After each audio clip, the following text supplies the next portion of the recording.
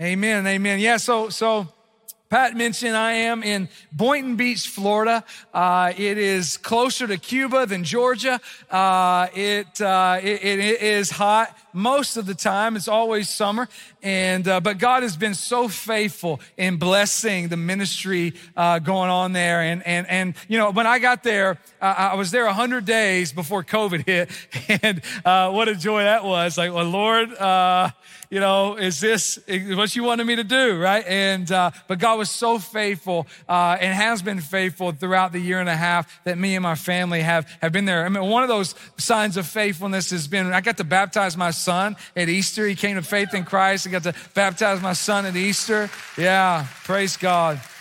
Praise God. Some of you babysat Josiah and thought that might never happen. But God was faithful to me and our family, and just so thankful for all he's doing in the life of my family and our church, and really just blessed by the Lord.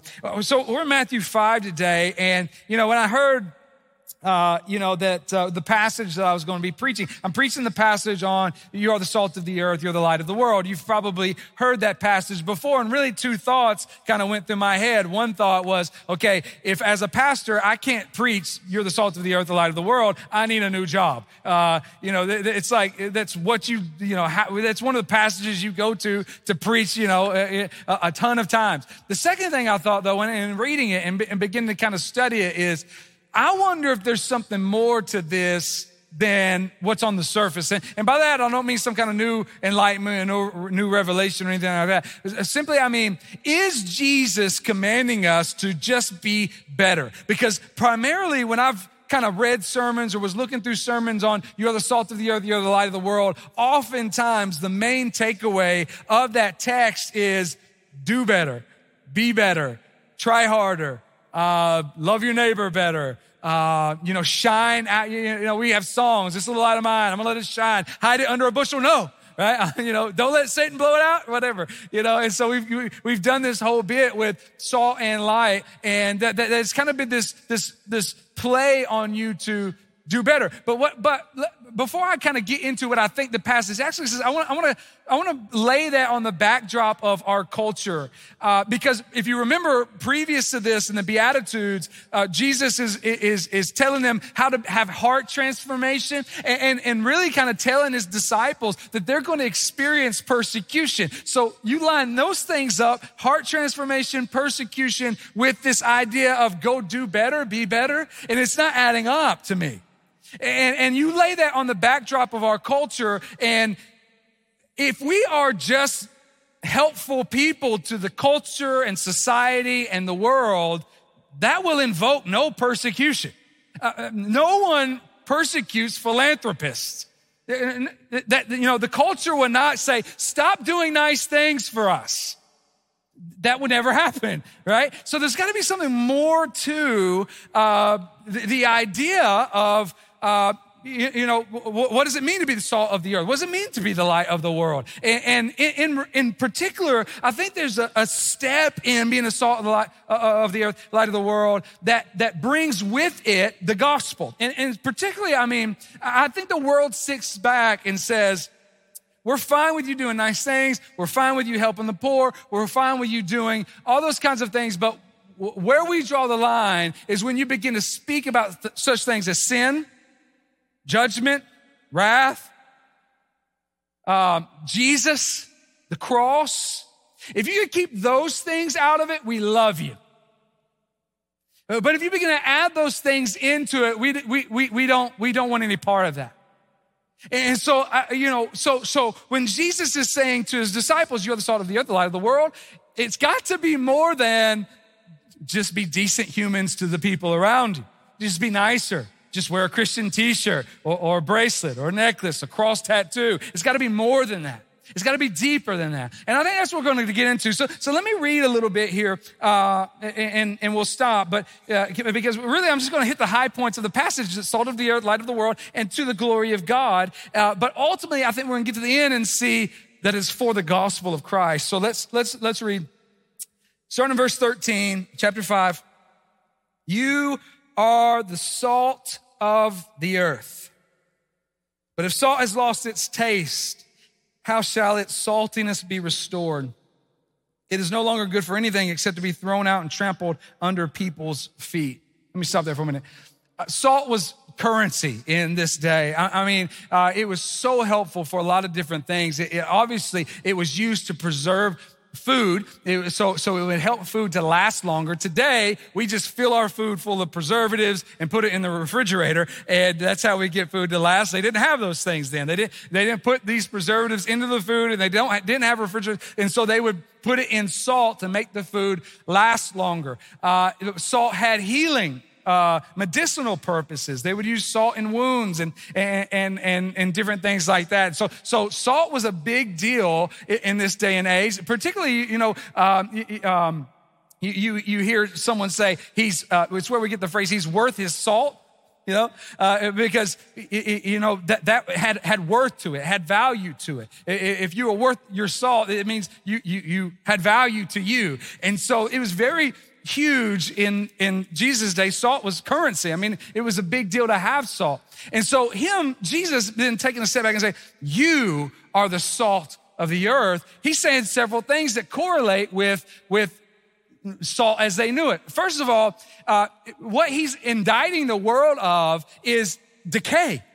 As food would decay without some kind of preservative, as food would continue to get worse and spoil without some kind of preservative, so goes our culture. He's indicting the world and saying, hey, the world is not getting better. The world is in decline. The world is in decay, and it needs salt. It needs to be preserved. It needs to be helped. And you are the salt of the world. I don't have to convince you that the world's getting worse, right? Matter of fact, many of us have spent the last 14 months, year and a half or whatever, living in this constant state of, this place is, everyone, the world is going to hell in a handbasket. I don't know what to do. And then a lot of churches and Christians have displayed the role of Chicken Little, but like the sky is falling, we've lost control. Let's just all hide in some kind of holy huddle and just let them do their thing, and we're going to hide over here, right? I don't have to convince you that the world has, just turn on the news for a few minutes and you'll be convinced that the world is in decay, or your Facebook feed, right? Get past the 14 ads and everything censored, and then you can get to, something that says, oh yeah, the world's, terrible. And we can get there really quick. That wasn't different from Jesus' day. They were under Roman oppression. The Roman Empire was a wicked empire in a lot of ways. And so, matter of fact, that's what the Jews wanted in a Messiah. They wanted him to come and restore the theocracy there, that God would rule and reign instead of this wicked, evil government empire. And so they thought the culture was wicked and decaying. We think the same thing. And it is true. The world is continuing on this slide. It's not getting better. Slippery slopes don't go up. It is getting worse. The answer to that problem is not political reform. It's not any of the ways that we often try to fix the world. The answer to the problem is you. You are the salt of the earth. And Jesus has said unto his disciples, and therefore unto us, you are the salt of the earth. Not your rants on Facebook, not your idea to correct everything around you. How are you bringing salt to preserve and to heal a land that is in decline and in decay? You are the salt of the earth. Us. We're to be the healing agents for the wounds of the world. And no doubt about it, the world has wounds. They're continuing to think they've got it all together while they run to the wicked wells of the world that run dry entirely. And we're the ones coming in and saying, we have the one that gives living water that never runs out and never runs dry. Come and drink. Come and drink. We are the salt of the earth. So something that's important to understand about salt and our implication in this is, and again, I want to kind of put the brakes on you for a moment, because what you might be thinking in salt of the earth, light of the world, what you might be thinking is, okay, I can do that. I can do better. I can be better. I can work harder. I can try something else. But what Jesus is equating here, he's telling them not what they should do. He's telling them who they are. He's telling them who they are. So maybe you're in here and you're a new believer, or you've kind of been, maybe you are a believer that is, kind of apathetic with your faith or mediocre in some of the things you believe about God. And you think, okay, that's cute and everything, but that's for someone else. That's great, but that's for, no, listen, if you are a believer in Christ, he says that you are the salt of the earth. It's what he has made you to be. How are you salty? And I don't mean angry kind of salty. I mean, how are you improving upon the world? How are you preserving the world? And I don't mean preserving them in their values. I'm talking about the biblical values, the biblical worldview. How are you bringing health and healing to a broken and hurting world? How are we being salt of the earth? Now, then he's going to go on. And he talks about if salt loses its saltiness, how can it ever be used again? And I'm of the opinion, there's a lot of commentaries that talk about how, given all these theories to how salt loses its saltiness. I think Jesus is doing, being more ironic. Because the same thing with the light. How can a light not shine? A light is going to shine. In the same way, salt is going to be salty. If you have been redeemed by Christ, you are the salt of the world. You have no choice but to enter into something that is bland and make it more salty. That is who we are. That is what we do. That any kind of environment that we enter into, that we're bringing the light of Christ into it. That's who we are. That's what we do. And so he's saying, this is your identity. It's not something you put on. It's who you are.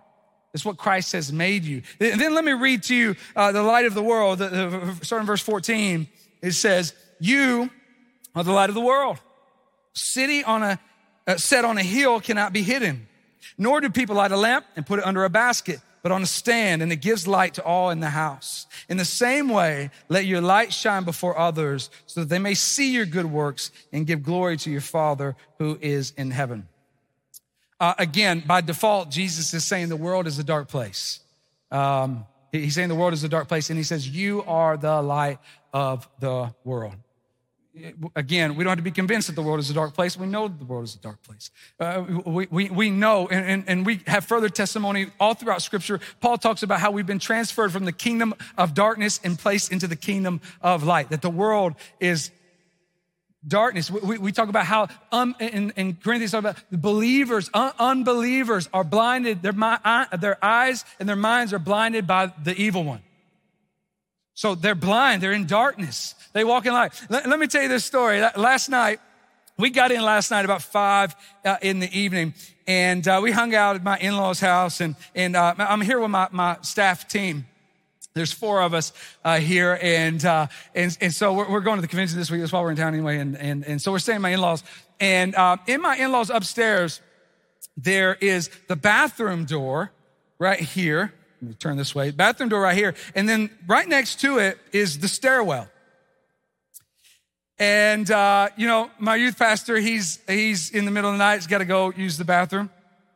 And so he's getting up, as you do in the dark, because everyone's kind of sleeping everywhere up there, but you're kind of feeling around as you do at 4 a.m. and trying to find where the bathroom is. And he opens one door, and at 4 a.m, I just get woken up by cuckoo, cuckoo, cuckoo, cuckoo, cuckoo. My man just home plate slid into the bottom of the stairs, and because he couldn't see, he was in the dark. Light always brings with it improvement upon what we see as true, right? So, when we are called the light of the world, we have the responsibility to continue to say, that's the wrong door. That's not the bathroom. You're going to fall down the stairs. He's like all bleeding and stuff. He's fine. He's all right. He's young. He'll bounce back. Me, I'd be like, I'm done. Fill me out, coach. That's the wrong door. We have the responsibility as the light of the world to continue to hold high what is true.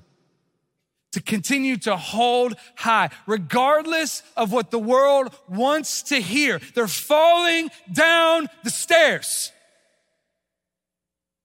And for us just to say, keep going, you're fine. That's not loving. It's actually wicked. I'm reminded of the scriptures where it talks about we are watchmen on the wall. And if we know that something is going to happen and we don't sound the alarm, their blood is on our hands. We have the responsibility to be the light of the world. Not only does light shine forth truth, it also, and salt, improves every situation. You think about back to salt. If you get a terrible meal, it tastes horrible, you could at least salt it up enough to gum it down, right? This was a terrible meal. You would never tell your spouse that. I'm talking about when you go to somewhere else and eat a meal, right? And you just salt it up. I saw some elbows. You salt it up until you can, get it down. Same thing with light. Light always improves the situation. If the light was on, even a small little light, you find the right door. You don't fall down the stairs. You don't have to grope around the wall for the light. You are able to see more clearly. It improves every situation. So if we are the salt of the earth, the light of the world, we then are, by that change of identity and that new nature, then set in every environment that we're in to make it better. To make it better. To bless it. That means on a very practical level, your workplace should be better because you are in it. And if you were to not be in it, that it would be worse. Your family should be improved because you are in it. You are salt of the earth, light of the world. Your neighborhood should be better because you are in it. And I'm not talking about just your lawn looks nice. You don't have 14 yard gnomes. Park 4 boats in your front yard. That's not what I'm talking about. I'm talking about that because you're in it, the people of that community are blessed. Your kids' ball teams should be better because you're in them. I-24 should be better because you are on it. Both in your response to people cutting you off and also because you don't drive terrible, all right? I think that's a responsibility from Scripture. The things that you are involved in should be better because you're in it. Salt of the earth, light of the world. These are responsibilities. This is who we are. And anything we set our hands to, we're not just saying, okay, I'm gonna work around, but we're bringing the presence of God. We're bringing the presence of God with us. You are the light of the world. Where do we get our light from? Let me read to you John 8:12. This is Jesus speaking. He says, I am the light of the world. Whoever follows me will not walk in darkness, but have the light of life. John 12:46. I have come into the world as light so that whoever believes in me may not remain in darkness. We are the ambassadors of Christ. We are. As we go, so goes the light of God into the darkness of the world. This is why the scriptures talk about the gates of hell will not prevail against the kingdom of God, the kingdom of light. Darkness flees when light enters the room. So we take with us the very presence of God. When we step into a room, when we step into, we're meeting with the school board, or we're meeting whatever kind of environment we're walking into. We're not just going in there to fight for our own rights or fight for what we think should be right. We're going in there as a very representative of Jesus Christ. We are the light of the world. You are the salt of the earth. I love what Jesus then goes on to say. He says, a city on a hill cannot be hidden, nor do people light a lamp and put it under a basket, but on a stand, and it gives light to all in the house. Because your identity has been changed, for those who are in Christ, they begin to understand, I am that light and I want to shine that light. For anyone who would want to put a bushel over a light, I would begin to lovingly challenge to ask, are you in fact a light?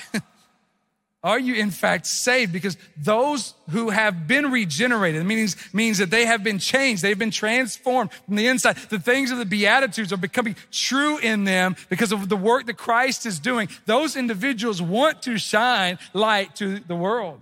We're not going to do that perfectly, but we desire to do it perfectly. We desire to proclaim Christ and Him crucified. But we desire those things. And so we're not going to hide it we're not going to hide it from the world. We're going to shine it. And here's the thing about light that is obvious, but we should know it. But I want to make some very spiritual applications to it. It is the complete contrast of dark. Scriptures goes as far to say, what can light have in common with darkness? Now, pump the brakes in case you're saying, all right, great, I'm going to become Amish, make my own butter, hide in the woods, become ascetic, and never see people again. Now, you laugh, but a lot of us do that. We're not making our butter get into the woods, but we do it in our garages. Bam! Never want to see anybody. Right? You're basically a monk. Except you watch ESPN or something. So light is so different from darkness. That it's not, when he says that, what does light have in common with darkness? He's not talking about that the world and the church are never going to work together. Work together meaning they're never going to interact with one another. They're not going to haul away in some kind of monastery and get away and separate themselves entirely from the world. What he means by this is he's saying when light shines, darkness flees. And light should continue to shine in the darkness. Should continue to shine in the darkness. And so we have the responsibility to continue to shine light, to walk in light. Another thing that, with light that we need to continue to understand is the smallest of lights. You might be discouraged in here already thinking, okay, well, David, you don't know me. I struggle to do this. I struggle to do this. The smallest light lights up the darkest rooms. And I say that to say, I know we're in all different walks of our faith in this room. Many of you came in here, you've been believers, since you were a young child. You're 107 now, and, you've got the Bible memorized, and good for you, great. And there's others of you, you've been saved 2 weeks. Or maybe you've been saved for a long time, but you haven't taken God seriously. And so what I want to encourage you in is this isn't a demand for the most mature believers to be a light in the world. No. This is who you are if you are in Christ. You are a light of the world. So we have the responsibility then to shine, to continue to shine forth the light of Christ into the world. No matter how small our opportunities or how large our opportunities, God has entrusted to you the light of Christ in you, the hope of glory. And so we have a responsibility to shine that forth. Now, I want to talk about two things as we kind of get to the end. The why. Why has Christ made us salt of the earth, light of the world? And how? How do we become more salty and have more light? How do we do that? So the why is for God's glory. It's for God's glory. The end of the passage says, in the same way, let your light shine before others so that they may see your good works and do what? And give glory to your Father who is in heaven. One of the common messages throughout Jesus while he's walking on the planet is for the disciples to do things different than the Pharisees did them. And the Pharisees did things so that they could be seen. And so for us to be salt of the earth and light of the world, how does that message mix with so that the world may see and give glory to your Father in heaven when he's in the next chapter about to say, do your praying in secret. Do your good deeds. Don't let the right hand know what the left hand is doing. How do those fit together? What does that even look like? It looks like this. Our works or the things that we do aren't to be done to broadcast to the world and say, look how awesome I am. That's not the intent of our good works. Matter of fact, look at the passage closely with me. It says this, in the same way, let your light shine before others so that they may see your good works. So the light is not the good works. The light is able to shine on the good works. Let me explain it to you like this. As you know, prevalent in our culture, particularly church culture, is what is typically called a social justice movement, where often churches will be very passionate about serving the needs of the world. And absolutely, we need to be. No doubt about it. We should be a people that are taking care of the poor, taking care of the widow. There's the saying that says, empty bellies have no ears. So it's important for us to meet needs all around us. But the problem oftentimes with social justice movement is that's where it stops. And the danger in that is that if we, and let me liken this in our world to your good deeds, the things you do for, your community or the people around you, we're in danger of, if we just do good stuff for people, we're very close to preaching a false gospel. And what I mean by that, imagine your neighbor, you've been living by your neighbor for a number of years, and they begin to kind of clue in that it seems like, and you know this isn't true, but it kind of seems like that you've got your life a little more together than they do. And so they begin to come and ask you about that. And you've blessed them through the years. Maybe you mowed their grass when they were out of town, or you brought them some kind of fruit or vegetable from, everybody's got a garden now, so some kind of vegetable from your garden, right? Your box garden, and you just bless them, and they just come and say, man, something's different about you. I see you serving in the community. I see, you're just you're nice. You're not like the other neighbor who no one likes. You're just, why are you like that? Because my life is a mess. And let's just imagine you just said,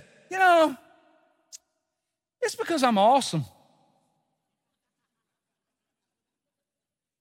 Yeah, I figured it out, man. Good luck to you, we might not say it to that extreme, but so often we don't get the opportunity to proclaim Christ. And so what happens with our good deeds, what happens with our social justice is the world looks on and they don't hear anything about the truth of Christ. And they think the deeds that we do, or the morality that they see, the righteousness that they see portrayed to them and to the world, they think that we did that in our own power. And so they begin to say, well, if they can do it, I can do it. If I just work real hard, if I try to be more disciplined, or if I get some kind of self-help book, or if I wash my face, or if I get my best life now, then I can figure this thing out, and then maybe I can be like them. We're in danger of preaching a false gospel. Let's rewind the tape and play the scenario again. Let's say that neighbor comes to you and says, man, my life's a wreck. You've got it all together. Tell me, how are you doing? He said, man, can I be completely honest with you?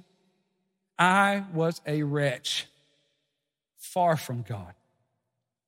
I would go as far to say I hated him. I was born hating him. I wanted nothing to do with him. I wanted nothing to do with the church. I wanted nothing to do with the scriptures. I wanted nothing to do with God. But God, being rich in mercy, saved me. And now if there's any righteousness in me, it's not a righteousness of my own, it's the righteousness of Christ. If there's any good in me, it's not a good that is wrought in my own power or effort, it's the good that's come because of him. If there's anything that benefits the community that I'm in, it's not because I'm awesome, it's because he is awesome. And listen to what happens then. Listen to what that neighbor then does. He sees your good works and sees the light of Christ that is shining on him and that has empowered you and saved you. And what does he do? He says, if your God can do that in you, I want to give praise to your God.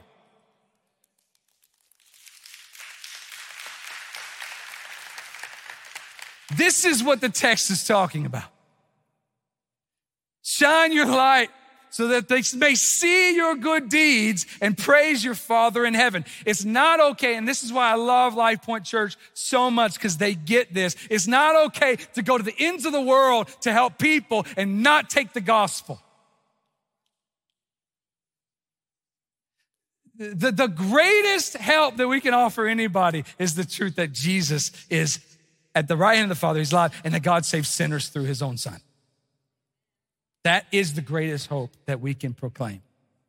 Sure, we're going to feed bellies and put clothes on backs. Sure, we're going to continue to bless ministries and minister to the widows. Sure, we're going to do those things. But we're not doing it without the gospel, because where's the power in that? There's no morality. See, maybe you're in here and you don't know what Christianity is. And in your head, you think Christianity is just a bunch of rules. If I just am more moral, or if I have better church attendance, or if I get a button-up shirt and don't cuss for 2 hours on Sunday, then God's going to let me in, right? Wrong. And let me be very clear. There are insanely, culturally, moral people, philanthropists, generous, serving, that will spend eternity away from God in hell. Because that's not what saves you. That's not what saves anyone. Your good deeds are worthless for your entrance into heaven. Worthless. You stand before God and you present him with your good deeds, and he will say that they're like filthy rags before me. And so for us, for believers, we're people that say, no, it's not our good deeds, it's his good deeds. It's Christ's good deeds that I stand upon. And so I'm in him, I trust him, I follow him. So when we stand before God, we're not saying, hey, look how awesome I am. We're saying, Christ has been merciful to me. He has taken my place. He's removed the sin from me as far as the east is from the west. He shed his own blood that I might be made righteous instead of getting what I deserve. That power is found only in Christ. So when the scripture says, you are the light of the world. So I said the why is for the glory of God. It's not for us to brag about ourselves. It's not for us to pat ourselves on the back. But the how is that it's through us beholding Christ. I want to read to you a verse because if you're thinking, how can I be more salty? It's hard for me to say that without giggling because salty is cultural. But how can I be more salt of the earth? How can I be more light of the world? And here's how. You behold Christ. I want to read to you 2 Corinthians 3:17 and 18 says this. Now, the Lord is the Spirit, and where the Spirit of the Lord is, there is freedom. And we all, with unveiled face. Now, let me pause for a second, because what he's referencing Moses. If you remember when Moses met with God face to face as a man meets with a man, he would come down from the mountain and he would be glowing. And the people of God said, bro, cover that up. We can't look at you.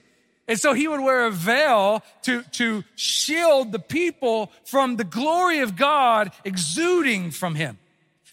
And the reason he had that wasn't because of something awesome in him. It's because he spent time in the presence of God. So we all, with unveiled face, beholding the glory of God, are being transformed into the same image from one degree of glory to another. Here's how you become the salt of the earth. Here's how you are the light of the world. So if you've already started feeling conviction in this place, saying, man, I need to do better. I need to be better. I need to get more salty. I need to be more bright and shining in my light. If you've already begun to feel that, let me bring you back into the gospel, because the last thing I want to do is give you a bunch of moral to-do lists that you walk out of here saying, okay, I need to do these things better. Here's what we do to become salt of the earth, light of the world. You behold him. You behold him. You sit in his presence.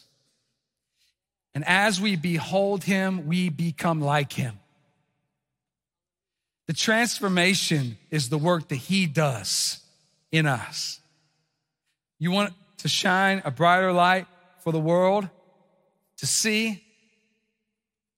You don't sign up to go on 14 mission trips and say, I'm going to do this better. I'm going to be better. No. You sit in the very presence of God. You behold him. You spend time in his presence. This is why it was beautiful. I just love what Travis was talking about at the beginning of the service when he's talking about the VBSers came in here and they worshiped God. They were uninhibited in their worship of God. What were they doing? And what are we doing every time we come in here together? We're not just singing songs. We're not just spending time in the presence of other believers.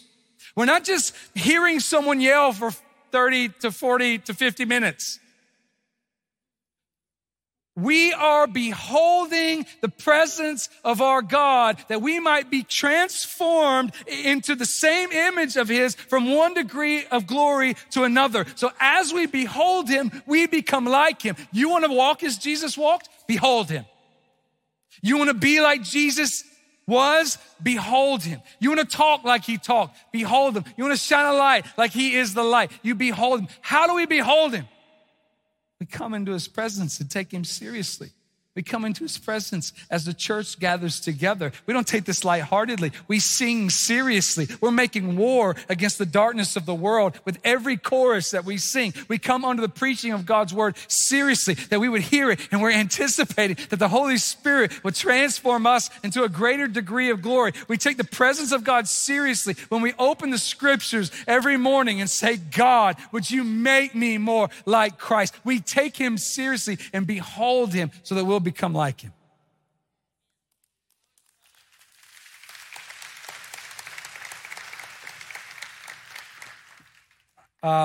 We will never become like him if we don't continue to behold him.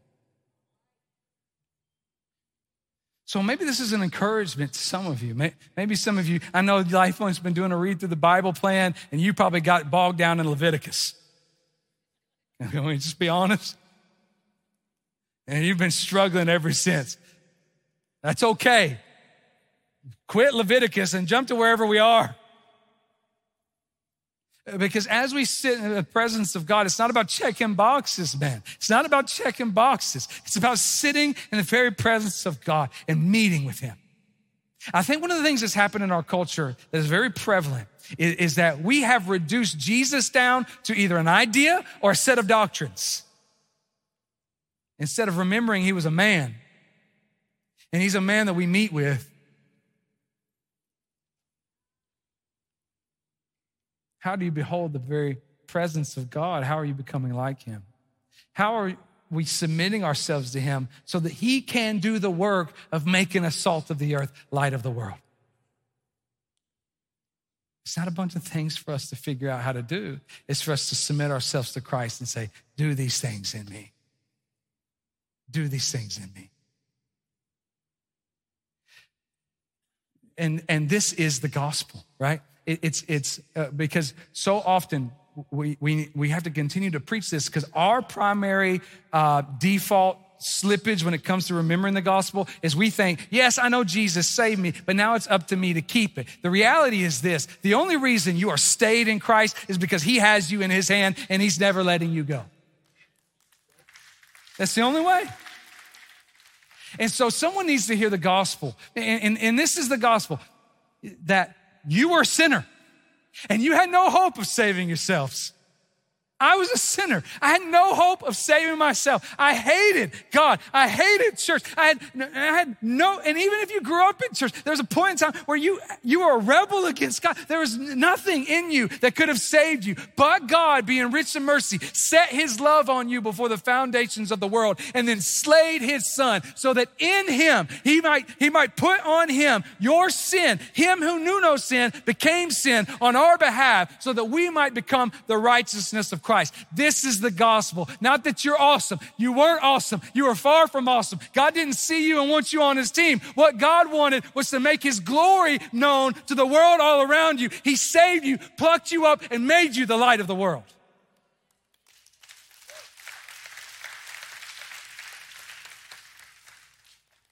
So if you're in here and you don't know Christ, the band's going to come up. We're actually going to celebrate someone who has given their life to Christ, and they're making a declaration of that regenerated heart and life through baptism, being buried with Christ in baptism and raised to walk in newness of life. Maybe you're in here and you don't know Christ. Maybe you are in here and you thought you knew what Christianity is, or you thought it was rules, or you thought it was just, if I go to this church, that makes me a Christian. Or simply maybe you thought because you're not a Muslim, then you must be a Christian. That's not Christianity. Christianity, is as simply as I can put it, is this, that God saves sinners. And the way God has saved sinners is not swept our sin under the rug. He slayed his own son so that you might have life, both now and eternal. And the scriptures even talk about that it pleased the Father to crush the Son. How can that please the Father to crush the Son? The only way is because it is ultimately for the glory of God among the people forever. And so he has saved those who are saved. He's drawn them to himself. He saved them for his own glory's sake. So if you're here and you think, man, I think I can do this. I think I can be good. I think I can figure out what it means to be a Christian. And I can maybe, stop the things I'm doing and start doing good things. And then I'll be a Christian. No. Maybe I can clean up my life and then Jesus will save me. No. Jesus said very clearly, he didn't come for the healthy. He came for the sick. The only way for you to be saved is for you to come sinful in hand and say, Jesus, take it. I trust that your work on the cross is both sufficient to take it and efficient to be able to free me from it. Christianity is not about you doing moral principles. It's about you coming and dying and being brought to life in Christ.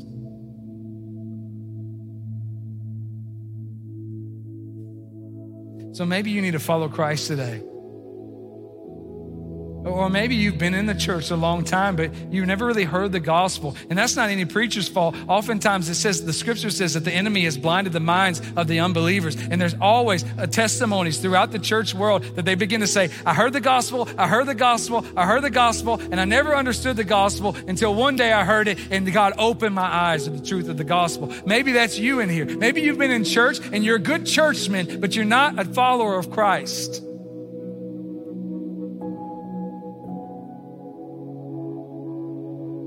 Don't be too proud to bow your knee to him today. Be saved by him today.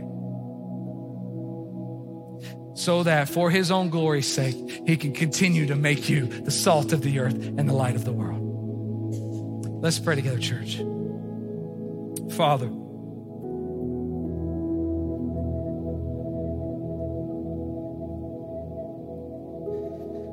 we know you're not just calling us to good works. No one persecutes philanthropists. But darkness hates the light. There's no doubt about it. Because when light shines, they have one choice, and that's to flee.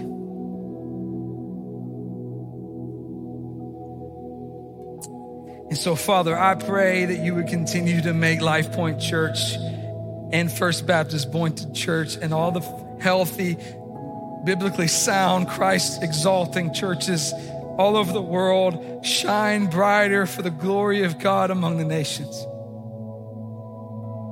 And Father, that you would be exalted to the ends of the earth because you are worthy of exaltation. And Father, that there would be a remnant of people that are being raised up, that do shine and are salty, not simply because they've done a to-do list or a bunch of tasks, but because they have beheld their God and the glory of God shines forth from them. So Father, I pray that for everyone here,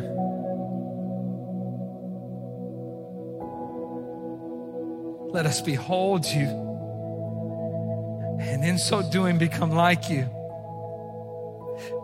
for the purpose of the glory of God, through the light and the salt impacting the world.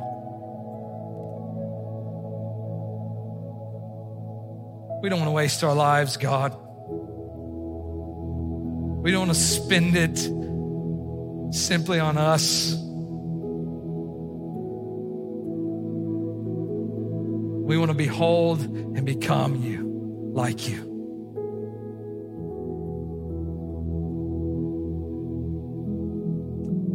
If there is a soul that needs saving, God, I can't do that. You, please, have mercy on that sinner like you had mercy on this sinner. Give sight to blind eyes like you gave sight to these blind eyes. Bring a dead heart to life like you brought this dead heart to life. Be merciful and save today.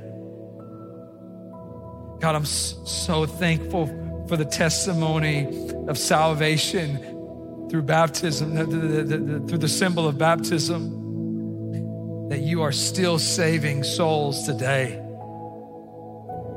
Continue to do that work, God, to the praise and glory of your name. In Jesus' name we pray, amen.